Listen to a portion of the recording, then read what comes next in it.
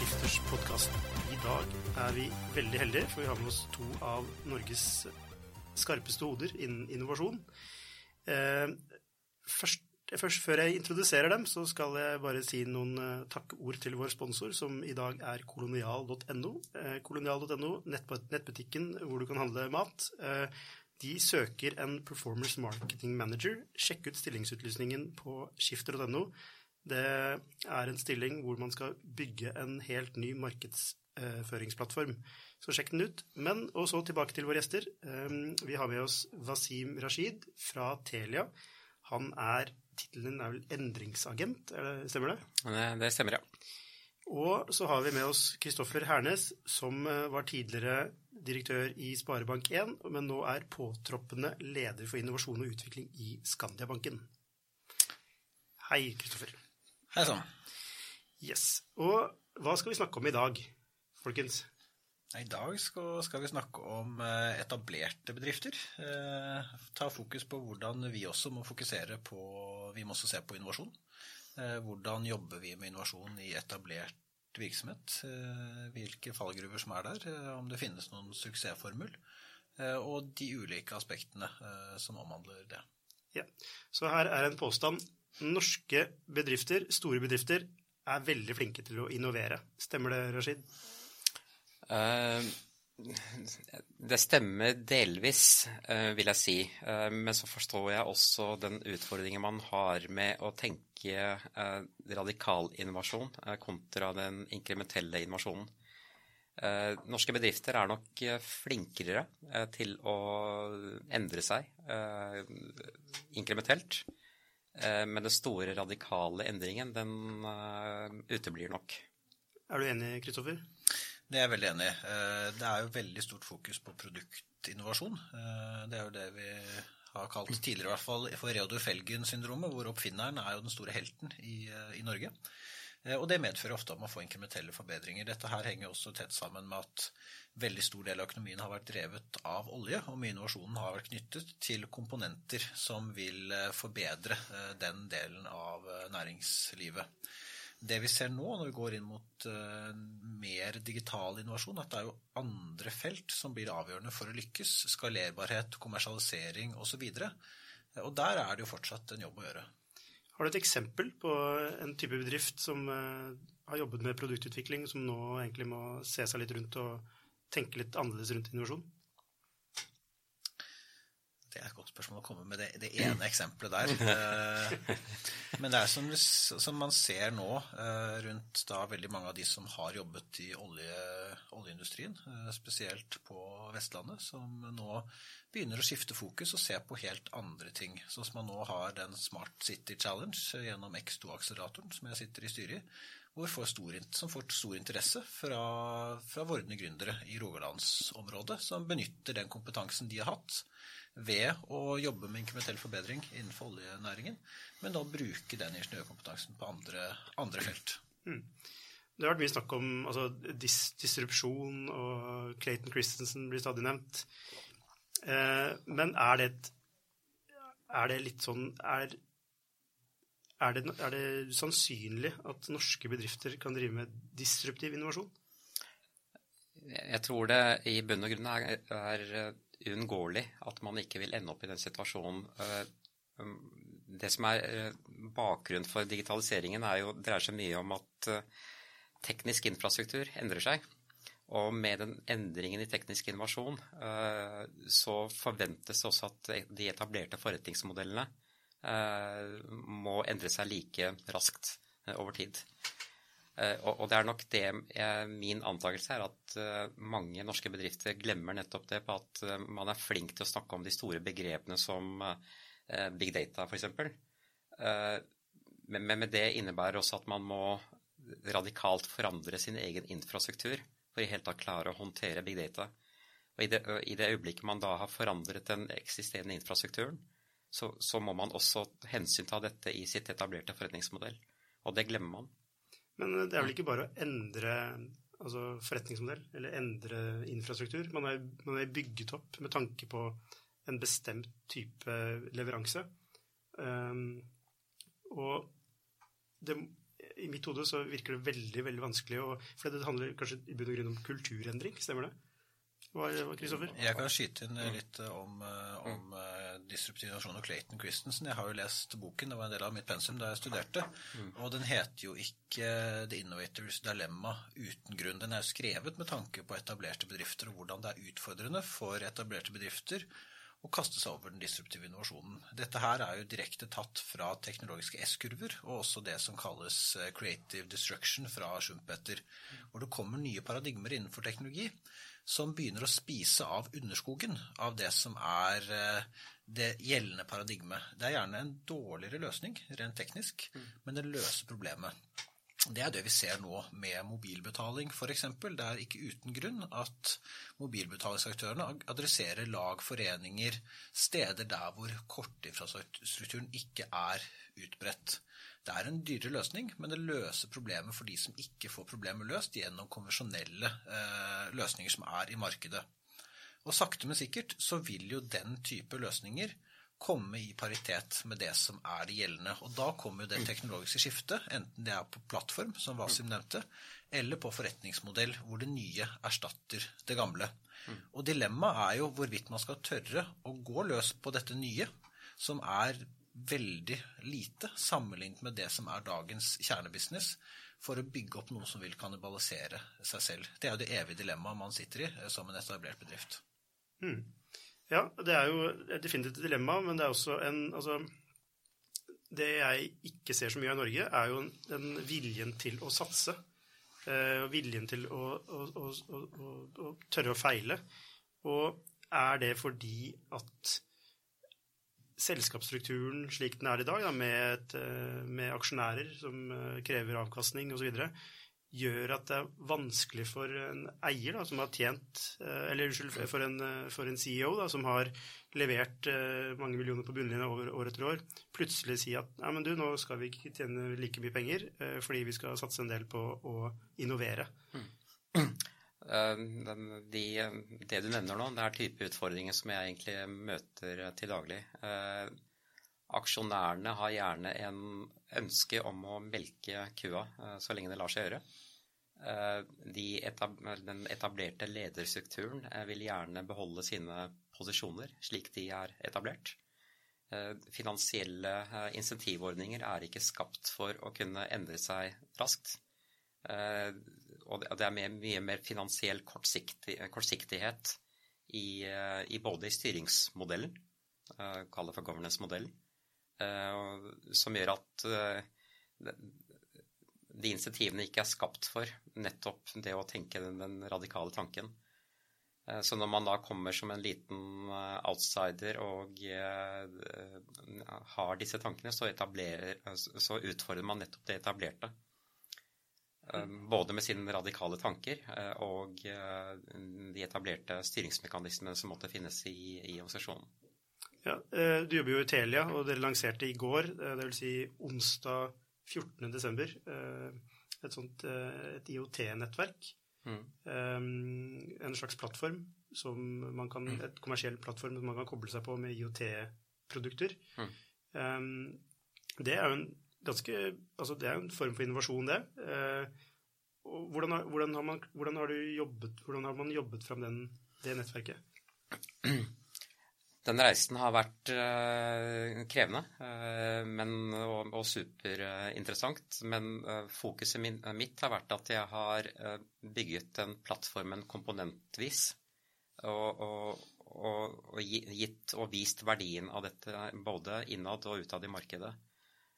Den IoT-plattformen vår består av en rekke ulike elementer. Altså det har et identitetsbegrep i seg, eller komponent i seg. Den har komponenter knyttet til consent eller privacy-håndtering. Den har et API-lag, og den har et kjempestort data-monetizing-modell i bunn. IoT det domenet er et av de første vertikalene som vi nå lanserer for å bevise at den plattformen fungerer slik den skal. Og vi kommer til å komme med mange andre gode nyheter hvor vi viser at den plattformelementet fungerer. Men tanken her er nettopp det at, eller målsettingen min er at man gjennom det også kan utfordre den etablerte forretningsmodellen til Telia. I dag så det produktet vi leverer dreier seg om å levere konnektivitet i bunn og grunn. Vår forretningsmodell bygget opp på å erverve mest mulig nye kunder, og så har vi da et win-back sluttpunkt. De kundene vi mister, de skal vi forsøke å ta til oss igjen. Men den kundereisen som befinner seg mellom disse to punktene, den ikke etablert. Og det det som mitt målsetting, nettopp det at jeg kan gi et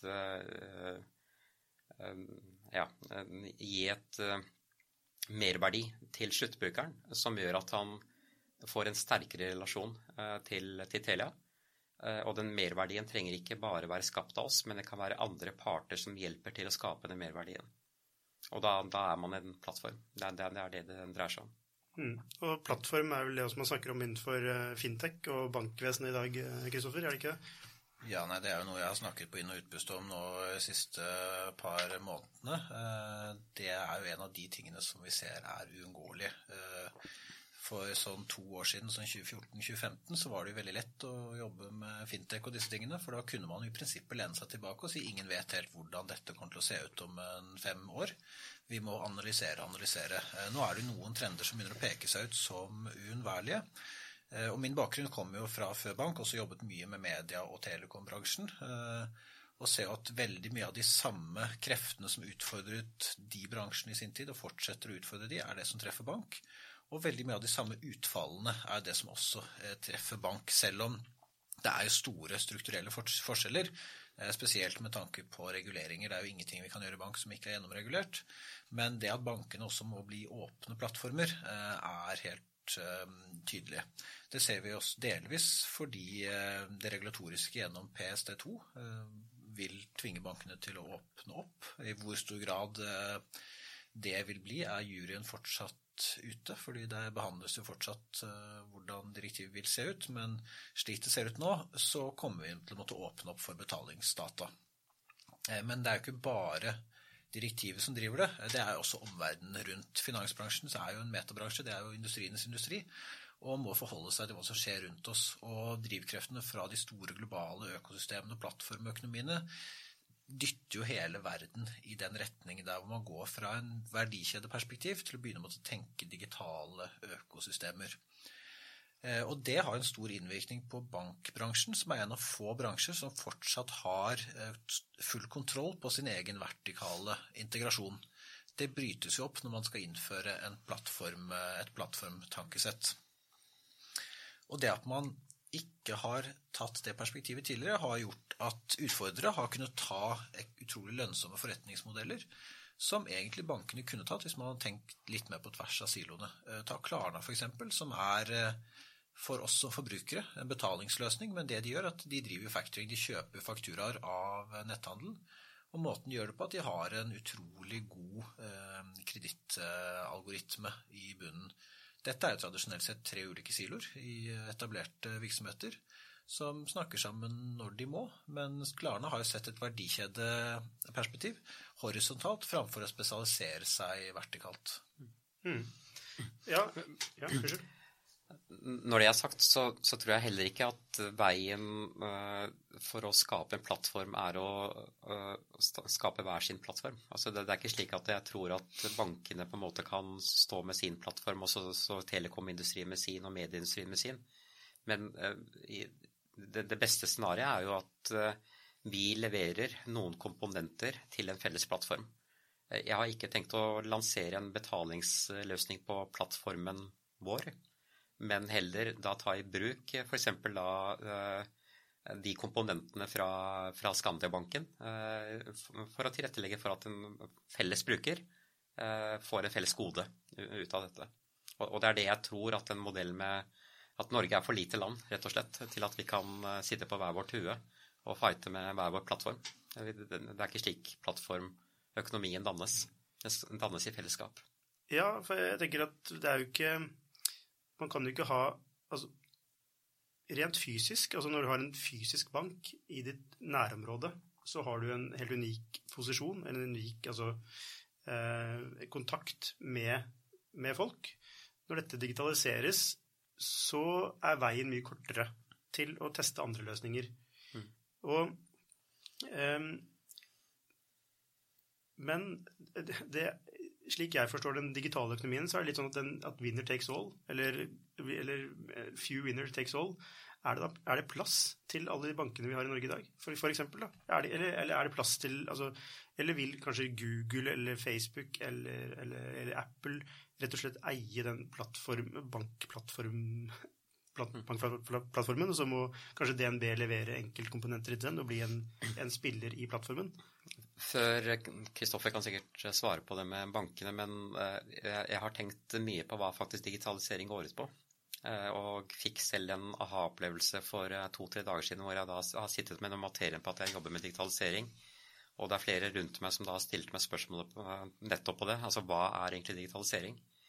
Og så har jeg forsøkt å forenkle den begrepsforvirringen rundt på hva egentlig digitalisering går ut på. Det er ikke det å lansere en app eller å ha en nettside. Det er ikke det dreier seg om. Det dreier seg om, det er i første steg, det er å ta kontroll på brukerne sine. I steg 2, det er etter at man har tatt kontroll på brukerne, det er å få innsikt om brukerne.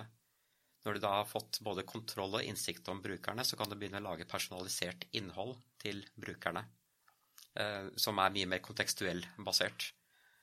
Og når du har kommet så langt i reisen din, så kan du si at nå kan jeg gjerne åpne opp, så at andre parter også kan hjelpe til med å lage enda mer innholdsrik produkt ut til en felles bruker. Og da er de inne på plattformøkonomien. Er du enig, Kristoffer? Ja, jeg synes det er veldig godt presisert av Wasim at han sier kontroll på brukerne, fordi fra etablerte virksomheter snakker man mye om å eie kunden, eie brukeren. Men det er jo, hvis du tenker deg selv som kunde, så du har jo ikke lyst til å bli eid av hverken en bank eller telekomselskap. Du eier deg selv, og spesielt også med nye personvernsdirektivet som kommer nå rett rundt hjørnet fra EU, så vil jo da evnen til å eie seg selv og sine egne data bli enda sterkere. Men tilbake til spørsmålet rundt hva man gjør rundt Facebook og så videre, så tror jeg det er uunngåelig at Facebook og andre kommer til å ta en del av grensesnittet. I mitt forrige liv som konsulent så gjorde jeg et oppdrag for et investeringsfond for å se da innenfor området konsumer internett om det var noen fellestrekk igjen ved konsumer internettselskaper som ikke hadde lykkes, for å se hvilke selskaper som må holde seg unna. Og av de som hadde prøvd å lansere en konsumer internettjeneste etter Facebooks inntog, og hadde prøvd å lage sitt eget sosiale nettverk framfor å koble seg til det som fantes, hadde mislykkes 100% av alle de vi gikk gjennom ganske mange caser. Det ser du det samme med de som prøver å lage sin egen appstore inne i sin app, har jo heller ikke fungert sånn veldig optimalt når du har Google Play og Apple sin appstore der ute. Så det er kanskje ikke winner takes it all på en total bredde, men det er noen kritiske komponenter som det har tegnet seg ut noen tydelige fyrtårn, hvor Apple og Google kanskje eier de 2 appstorene på de 2 mobile plattformene som finnes. Facebook har jo en ganske sterk posisjon ved å eie din digitale, sosiale identitet, som er vanskelig å utfordre. Og jeg ble spurt her for 2 år siden hvordan man skulle møte dette her, og da var veldig holdningen at man skulle sørge for at vi som banker ikke blir sittende i baksetet mens Google, Facebook eller andre kjørte bilen. Jeg kan gjerne tenke å motargumentere meg selv på den uttalelsen nå, at jeg tror det er uunngåelig, men det er vesensforskjell mellom det å frivillig si at jeg har lyst til å sitte i baksetet, og det å bli plassert i baksetet. Og det tror jeg nok mange bedrifter må tenke litt på, at ved å ha en offensiv tilnærming, så kan det som anses som en worst case scenario være en god posisjon dersom du velger det frivillig. Alternativet er å bli tvunget dit, og da har du ikke så veldig mye skal sagt. Nei, og en fordel med å velge det frivillig nå er at du får en veldig sterk posisjon, for det er ingen andre som gjør det. Da kan du diktere også en forretningsmodell som både kommer bedriften til gode, men også til syvende og sist de som betyr noe, det er brukerne og kundene. Så det er en ting som jeg tror både bankene og kanskje telekomindustrien kan gjøre som er unikt og ikke sammenlignbart i forhold til måten Facebook og Google tenker brukere og kontroll på brukerne på.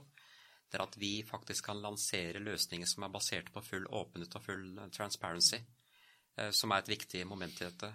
Og igjen, for å følge opp det Kristoffer også sa, på at det brukeren selv som ønsker å ha kontroll på hvem man ønsker å dele dataene sine med, og hvem man ikke ønsker å dele dataene sine med. Og det basert nettopp i det tankesettet, så lanserer vi også snart en løsning som vi har kalt for Trust as a Service, som igjen et åpent komponent som både kan brukes av Telia, men også kan brukes av andre aktører som ønsker nettopp å tilby sånn type funksjonalitet ut til brukerne. Kunne Telenor brukt den? Uten tvil. Ja, fordi at, som du lurte litt inn på i sted, så tror jeg også at det handler litt om samarbeid, og at man må finne, altså, enten virkelig gå all in, og anerkjenne det virkelighetsbildet som Kristoffer tegner, og prøve å ta en posisjon der andre nå kvier seg. Eller hvis man vil eie plattformen, så tror jeg man må tenke samarbeid. Og det sitter langt inne, og i mitt hode så virker det så utrolig langt frem i tid før DNB og Danske Bank snakker sammen, eller hvor Telenor og Telia snakker sammen. Du jobber jo Telia, altså altså jeg mener at det enkelte områder som Telia og Telenor fint kunne ha samarbeid på, og vi har faktisk et samarbeid gående på rundt identitet. Det et bransjestartet case rundt Mobile Connect, etablert av GSMA, som vår bransjeorganisasjon, hvor alle telekom-selskapene samarbeider om identitet i brukeren. Og jeg mener at man kan videreutvikle nettopp på det samarbeidet fremover også. Men dette handler kanskje primært om infrastruktur? Det handler om infrastruktur, men det handler også om å igjen tilbake til det å ta kontroll på brukeren. Og kontroll, du nevnte så vidt, Kristoffer, grensesnitt, og det noe jeg ser på som ekstremt viktig. Det gjør sikkert dere også. Jeg kommer til å tenke på en dagen, altså du har det, altså, hva det visuelle grensesnittet i dag? Hvor det folk forholder seg til en skjerm? Ok, det kanskje Facebook, det kanskje altså mobiltelefonen, PC-en din, hvor du har altså, de tjenestene du vanligvis bruker. Og så ser vi nå en kamp om altså, det usynlige grensesnittet, som med lyd. Da. For eksempel hvor Alexa til Amazon, og du har Google Home som satser nå, som ikke, altså, eier du det grensesnittet, så eier du plattformen, stemmer det? Jeg tror nok det vanskelig for noen norske bedrifter å prøve å eie akkurat det grensesnittet du snakker om der, og dette jo det som Gartner spår at vil være the post-app era, hvor vi slutter å bruke apper. Vi har virtuelle digitale assistenter, om det enten via chat på tekst, eller om det via tale med Alexa og andre. Det blir vel en preferansesak. Jeg tror veldig på chatbots som fremtidens interaksjonsform, hvor du går fra grafisk brukergrensesnitt til et conversational user interface, som det kalles. Og der tror jeg man må belage seg på å være en slags virtuell underleverandør til Alexa eller andre fra norsk bedrift, hvor man da kan levere det som spesifikt for det produktet, den tjenesten du står for. For dette her et spill som i stor grad globalt, og det kommer hele tiden tilbake til at det begynner å tegne seg ut noen områder der det veldig vanskelig å hevde seg som en mindre bedrift. Og når vi snakker om Amazon, Facebook, Google, Apple, så samtlige norske bedrifter bittesmå bedrifter. Men jeg tror det spillet der kommer i en tid fremover til å foregå på begge arenaene, altså både i form av tale, men også i form av tekst. Og det ser man større og større antydninger til nå på hvordan både iMessages og Messenger-appen begynner å oppføre seg som faktiske plattformer. De handlinger som man foretar seg i disse to ulike plattformene, de natively nå. Og det kommer til å gå mye mer i den retningen av Jeg er usikker på om tale kommer til å vinne krigen over tekst. Og det er litt i forhold til at jeg ser min egen datters tekstmeldingsforbruk kontra hennes taleforbruk i tjenestehandlingen.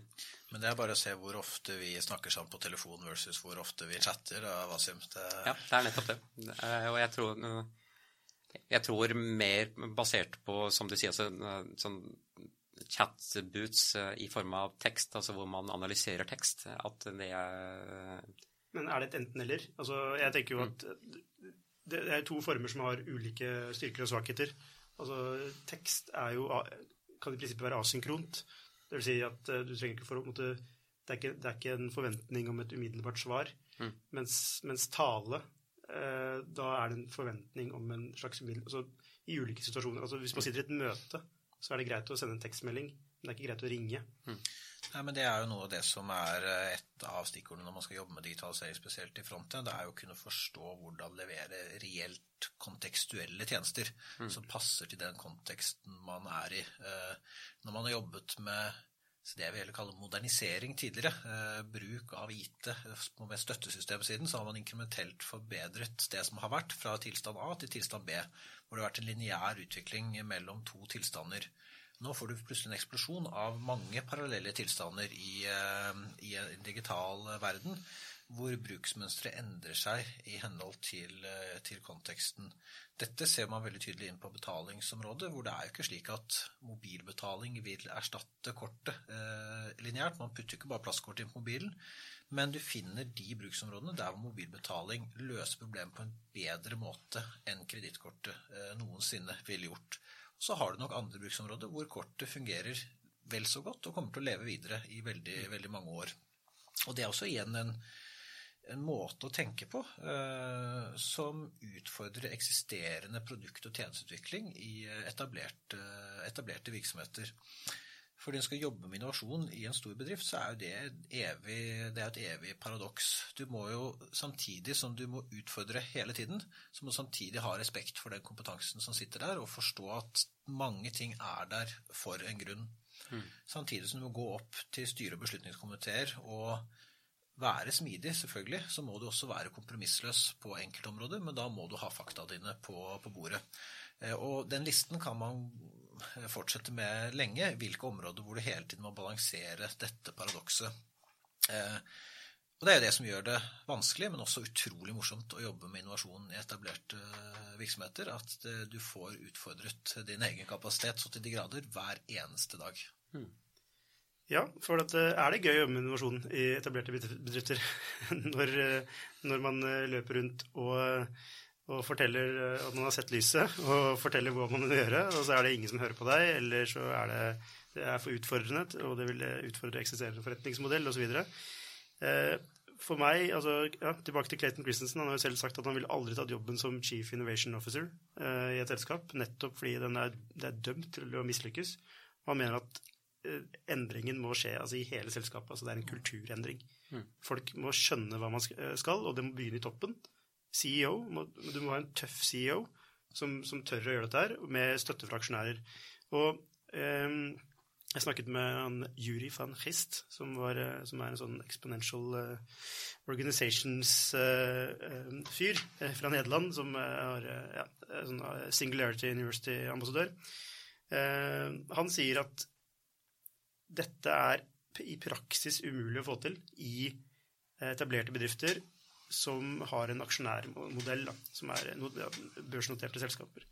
Og han peker på at selskaper hvor gründerne fortsatt er sjefen og har største personeierandelen, er de selskapene som klarer å evne å endre seg. Så er det gøy å jobbe med innovasjon i et børsnotert selskap, Kristoffer? Ja, det var et resonemang med mange felt jeg har mange meninger om. Jeg kan begynne med det enkle spørsmålet om det er gøy, og svaret på det er ja. Når det kommer til Christensens påstand om Chief Innovation Officer, så er jeg helt enig med han. For det er veldig relatert til den forrige bølgen, hvor etablerte bedrifter skulle jobbe mye med innovasjon. Den døde ut da finanskrisen kom, men jeg jobbet jo mye med innovasjon på den tiden som konsulent. Men da var det veldig fokus på at du skulle ha en innovasjonsavdeling, hvor du skulle ha en Chief Innovation Officer, hvor alle prøvde egentlig å kopiere Google, hvor man skal ha 20% ledig tid til å drive med whatever, og det var veldig fokus på den grenseløse kreativiteten. Kom sikkert veldig mange unike ideer ut av det, men hvor brukbare disse ideene var, det er et godt Gmail er ganske brukbar da. Godt spørsmål. Men det er jo å se på Google, de hadde hvor mange ingeniørtimer var ikke, de hadde 20% av alle sine ingeniører for å komme opp med revolusjonerende ideer, og det de klarte å komme ut med som faktisk funket, var en mailtjeneste. Så jeg vet ikke om det er det som skal til, og denne bølgen her, da, nå som innovasjonen har blitt satt på agendaen nok en gang i etablerte bedrifter, man kaller det litt sånn vekselsvis innovasjon og digitalisering, så har det jo fått mye større grad av attention fra toppledergruppen, hvor man gjerne har dedikerte ressurser som har ansvar for det, som sitter i konsernledelsen. Det er en stor forskjell fra siste runde. Men det er helt riktig som du sier, at for å få det til, så må også eierne være med på laget. Og det har jeg sett flere eksempler på tidligere, også i mitt liv som konsulent, hvor de ulike eierkonstellasjonene har ulike motivasjoner for hva de vil. Du kan ha de som vil ha utbytte, de har et veldig kvartalsvis fokus.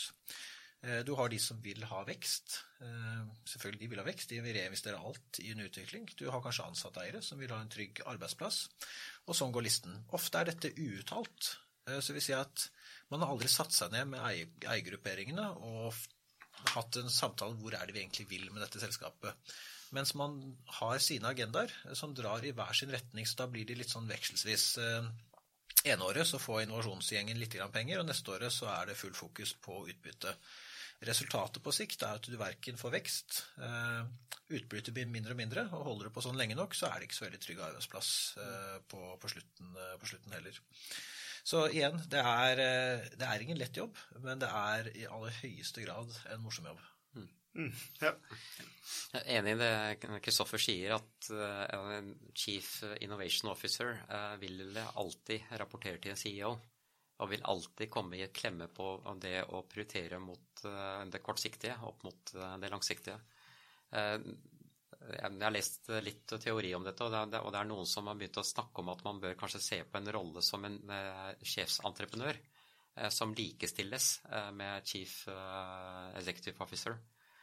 Entreprenøren skal da ha et ansvar om å bygge det langsiktige, radikale, tenker jeg.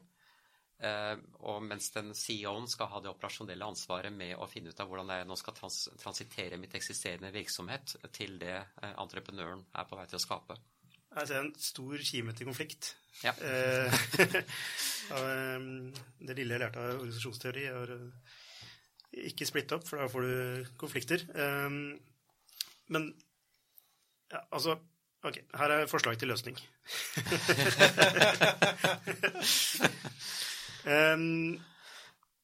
Altså det er ikke noe løsning, men det jeg tror kommer til å skje er følgende, og det er at de etablerte selskapene i dag, som er basert på en aksjonærmodell, de er ikke levedyktige. Altså det kommer ikke til å funke. Det kan kanskje skje for noen, men det kommer ikke til å funke.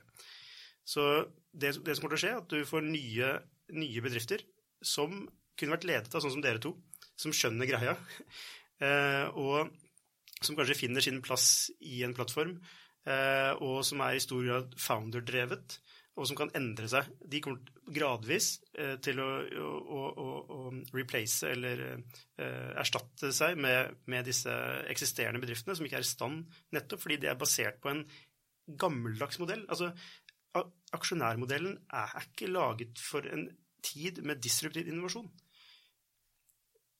Kjør debatt. Ja, men vi må ikke glemme at dagens nystartede bedrifter, de vokser opp de også på et eller annet tidspunkt, og selv om du da forblir en familiebedrift eller gründereid, så vil man sakte men sikkert, så er det veldig lett å sette seg tilbake og hvile på laurbærene. Det er ikke mangel på eksempler av bedrifter som en gang var sin tids virkelig innovasjonsstjerne, som sakte men sikkert falmer, og når neste bølge kommer, så sitter man der og er egentlig like sirumpa som de man en gang satt ut for å disrupte. Så Jeg vet ikke om hvorvidt det eksterne eiere, eller om det gründereiere som er nøkkelen her. Jeg tror det heller å ha en tydelig eierstrategi, at eierne må være ekstremt tydelige på hva man vil med bedriften. Nå begynner jeg i en bedrift som eid av et private equity-selskap i stor grad, og da det veldig enkelt. Da har man ganske tøffe krav. Da skal man gjøre noe framfor en fragmentert eierstruktur som vanskeligere å håndtere. Men det en lederbeslutning, og jeg tror selv også Wasim og jeg ville nok fått svettet godt hvis vi hadde eiere som hvert eneste kvartal hunstet oss for å få kortsiktig utbytte. Så det begrenset hvor lenge du står imot før du begynner å levere på eiernes premisser, fordi det ligger i ordet eier. De eier det. Ja, og det kjipt å bli eid. Men ja, et private equity firm, vil ikke de ha veldig sterke krav til avkastning? Ja, men de har et mer langsiktig perspektiv enn en ren finansiell eier som kan gå ut og inn av aksjen som man vil. Så det jo et langsiktig fokus med et fond på eiersiden. Så om det et venturefond eller PE-fond, også til de som gründere her ute, så har det sine positive og negative sider. Jeg har jobbet mye med venture- og PE-bransjen tidligere, og jeg ser det som utelukkende positivt å ha veldig, veldig sterke krav, men også det å ha ganske tighte rammer. Jeg tror på at tilbake til det vi snakket om i sted rundt Clayton Christensen og forrige bølgeinnovasjon, hvor det var veldig mye den grenseløse kreativiteten som rådet. Det tror jeg veldig lite på. Jeg tror at reell innovasjon kommer til av nødvendighet, og at du setter ganske tighte rammer rundt deg selv, at du får med de dyktige fagpersonene som virkelig kan faget sitt. Det litt sånn som å skape musikk. Det en veldig strukturert prosess. Kreative prosesser gjerne strukturerte. Den akkorden du begynner med, den setter premissene på hvilke mulige akkordproduksjoner du kan gå videre med. Og hvilken akkordproduksjon du velger, det forteller deg hvilke skalaer du kan legge inn i sangen du skriver. Og tilsvarende det med innovasjon. Det noen veivalg der som setter noen premisser, som lukker noen dører og åpner andre dører. Og det handler om å være strukturert, metodisk og analytisk i sin tilnærming, og være tydelig og faktabasert. Og ikke minst for etablerte bedrifter vite når man skal kill your darlings. Fordi skal man lykkes med innovasjon, så må man feile, men man må feile på en veldig strukturert måte. Forrige innovasjonsbølge så begynte man å omdøpe ROI til Return on Interaction. Nå avskriver man alt som læring. Så det sånn, historien gjentar seg selv veldig, veldig mange ganger, så man kan snakke mye om læring. Det nyttig det, men til syvende og sist tilbake til eierne, så det jo noen som har investert penger i det, og man må levere på det. Ja.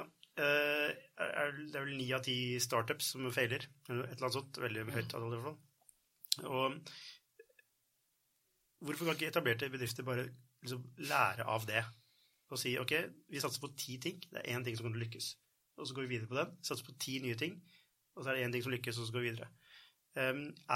Dagens bedriftsstruktur foreldet? Altså, bør bedriftene i seg selv også bli plattformer? Det et godt spørsmål. Om det skal bli plattformer, det får man se på, men det har nok noe med governance-modellen når man tenker spesielt hvordan man håndterer investeringer. Det litt sånn samme dilemma som investeringsselskapene sitter foran. Det koster dem like mye i arbeidstid å håndtere en investering på 2 millioner som det koster å håndtere en investering på 20 millioner. Og når du skal ha en 10-ganger, så det veldig lett å velge hvilken investering du tar. Du tar heller 10 ganger 20 millioner eller en 10 ganger 2 millioner. Og sånn det jo også ofte i større bedrifter som har prosesser på plass, man har beslutningskomiteer og så videre. Å dra mindre saker gjennom det krever ganske mye av deg, og vil jo favorisere de større løftene. Mens jeg har veldig god erfaring med å jobbe med Lean Startup i etablert virksomhet, og lanserte en plattform gjennom Sparebank1, en crowdfunding-plattform på rekordtid til rekordkost ved å bruke Lean Startup. Men det betyr jo ikke at det blir jo totalt sett billigere, men at du får produktet til markedet for å teste det på reelle brukere og kunder mye tidligere. Så vil det nok på sikt koste det samme til slutt uansett, fordi når du har testet strikk- og bindersløsningen din og får verifisert veksthypotesen din, så må du jo bygge den plattformen robust, og da vil det jo komme tilleggskostnader til det. Det som gjør det kanskje litt vanskelig med det å tenke innovasjon innenfor etablerte virksomheter, er at den etablerte virksomheten må innovere på den asseten de har. De kan ikke innovere på noe som er utenfor deres etablerte forretningsdomene. Hvorfor kan de ikke det?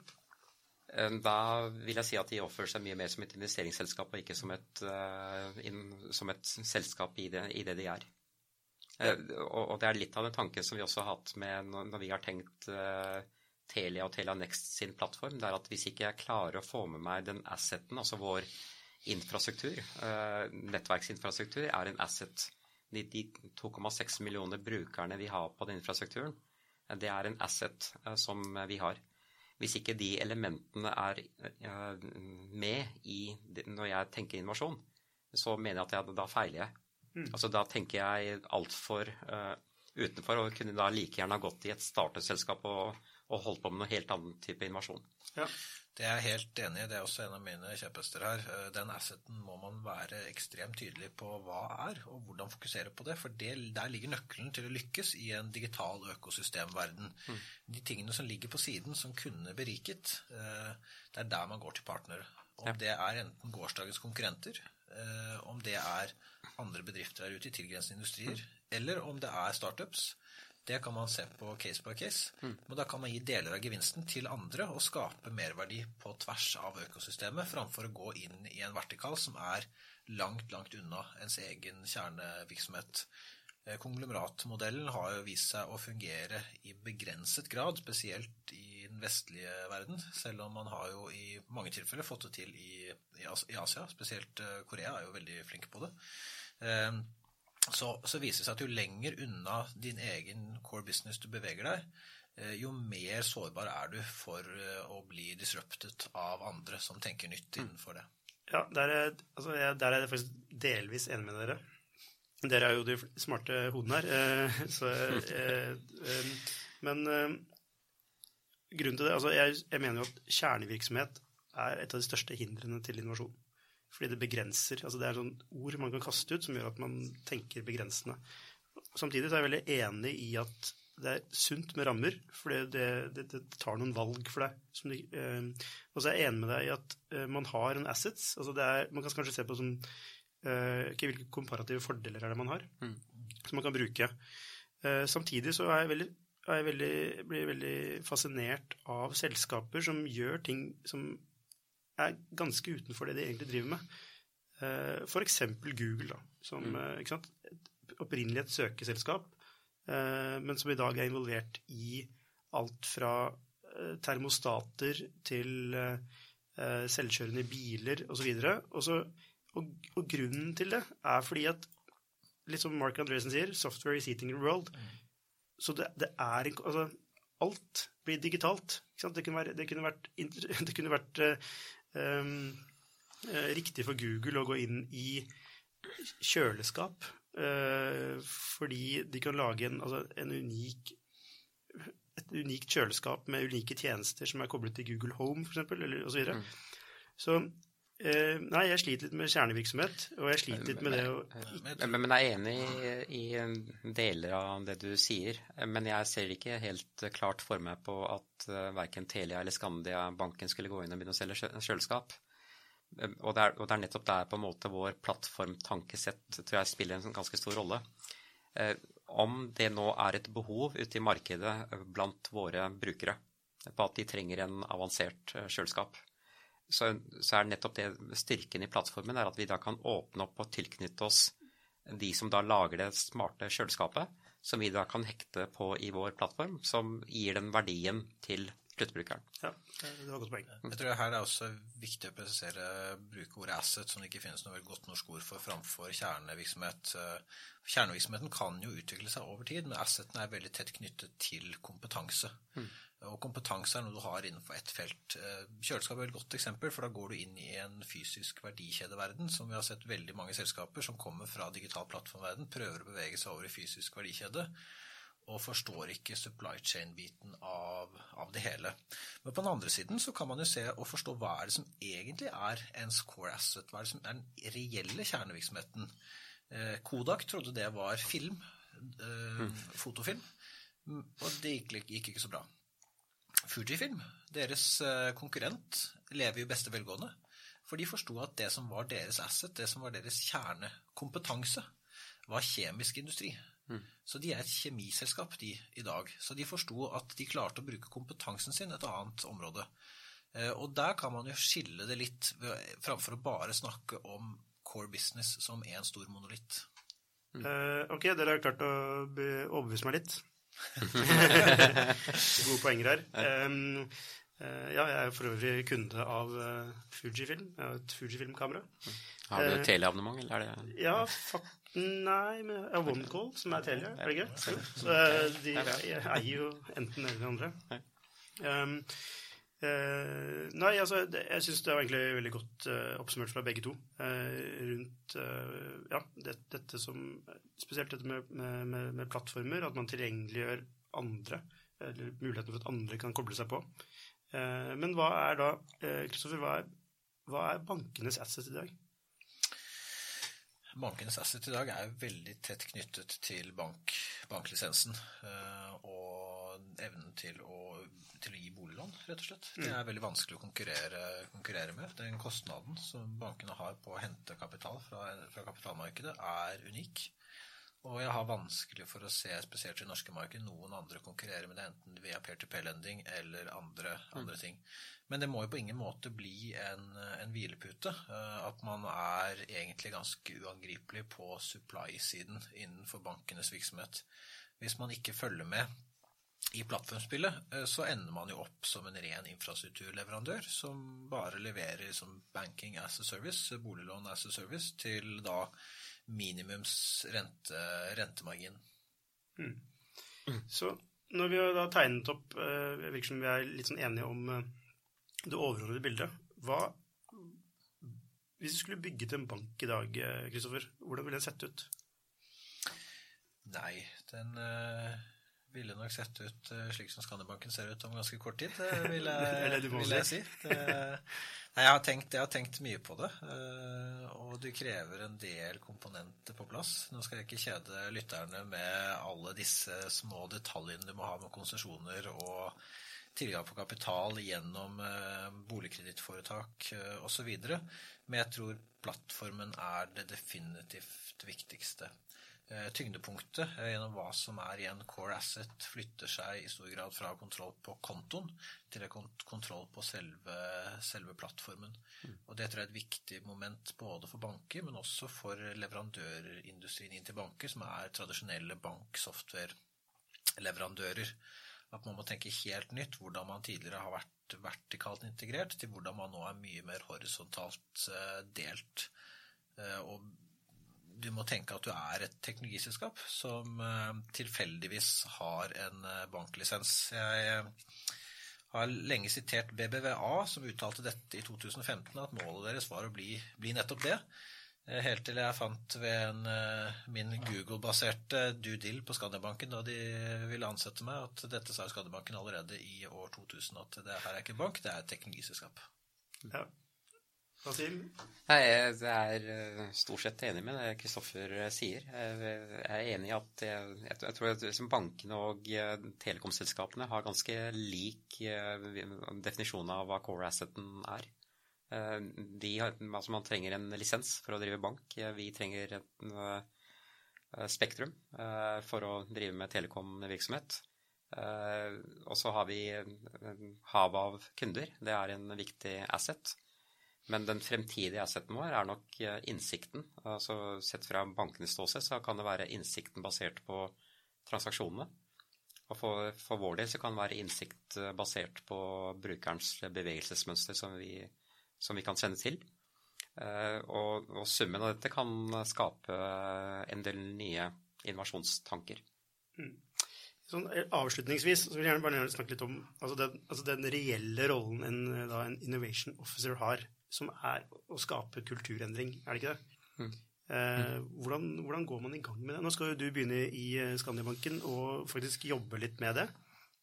Når du er leder for innovasjon og utvikling, så er en del av rollen din antageligvis å gjøre folk mer mottagelig for innovasjon. Hvordan gjør man det? Du må være tålmodig. Det finnes jo ikke noe godt norsk ord igjen, men du må være resilient. Du må arbeide langsiktig. Du må være forberedt på en motbakkeløp. Nå vil jo min nye rolle være vesentlig mer operativ, siden jeg også får ansvar for ikke bare innovasjon, men også forretningsutvikling og hele IT, så det vil være i større grad et operativt ansvar. Så vil jo kreve kunne balansere og både være leder av en så stor del av virksomheten, og samtidig også kunne utfordre det etablerte. Så det blir jo en ny læringskurve for meg som jeg ser frem til. Men det var jo som jeg sa tidligere, være forberedt på de paradoksene som du står overfor egentlig daglig. Jeg kjenner at det tidvis er, som du nevnte, Lukas, en ensom posisjon som Clayton Christensen ikke ville unnet sin verste fiende. Og det er jo sånn hva som jeg ble godt kjent, fordi det er jo de av oss som jobber i disse stillingene rundt i Norge, vi har sittet litt sånn ensomme på hver vår tue, og så har vi, jeg tror nok samtlige som har type vår jobb rundt i Norge, at vi kjenner hverandre på et eller annet vis. Jeg ville nok ha sagt det. Jeg har jo foretatt den reisen et par ganger før, og ikke undervurdere og respektere det som finnes. Jeg tror det er en grei startpunkt. Altså, du må respektere den kompetansen og den asseten som det selskapet har. Og når du begynner å få kontroll over den og begynner å få en forståelse av den, så kan du starte reisen med å begynne å utfordre det etablerte. Og det er selvklart, som du sier, altså det er en kulturreise. Uten tvil. Så teknologi og alt det andre, det er komponenter som kommer som enablere helt på slutten. Ja. Men basisen er å endre mentaliteten og endre kulturen. Ja, akkurat det vil jeg bare si at jeg er helt enig med Wasim om, og det å kunne få lov til å være den som utfordrer internt, det er ikke noe du blir ansatt til å gjøre, det er ikke noe du kan kreve å gjøre. Du blir ansatt med en titel, men å få lov til å gjøre dette er noe du gjør deg fortjent til. Og jeg tror veldig mange kan fort gå i fella med å begynne å utfordre og dytte på ting litt for fort. Det er en del av den etablerte, uformelle kunnskapen som ligger i organisasjonen, som man må forstå først før man begynner å sette i gang.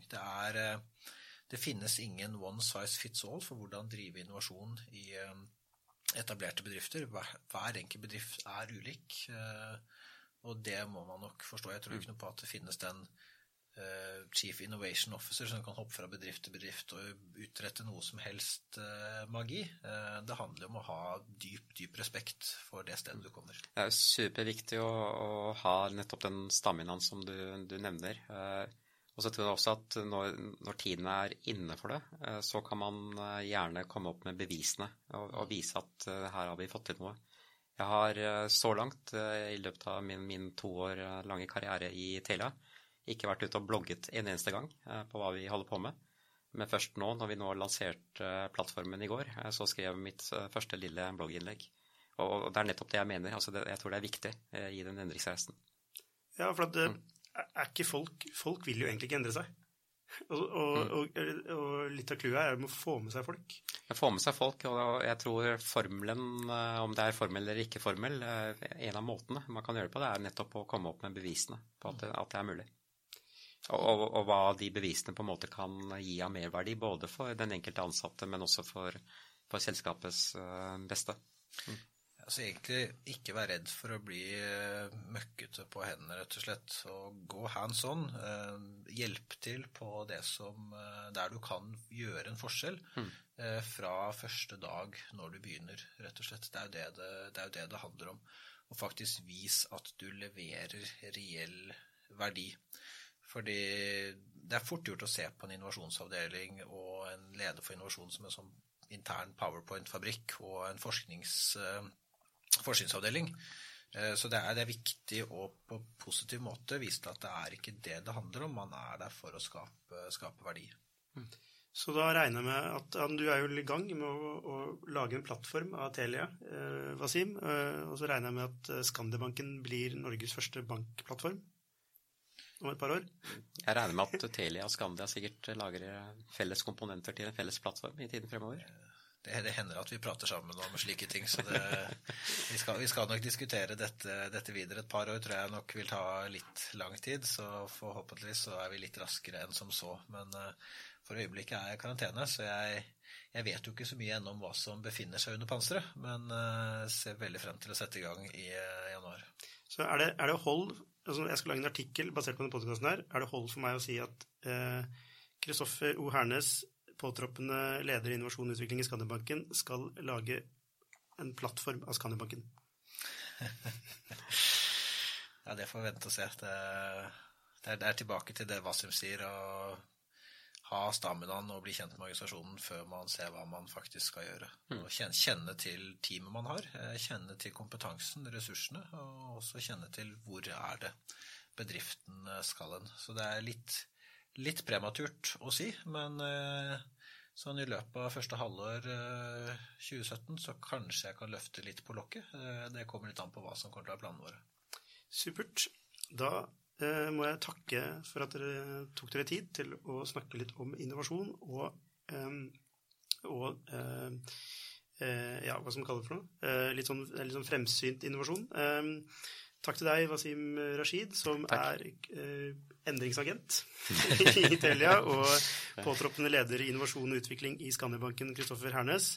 Og igjen, tusen takk til vår sponsor, kolonial.no. Sjekk ut stillingen som Performance Marketing Manager på skifter.no. Og jeg er Lukas Pettigere. Takk til deg.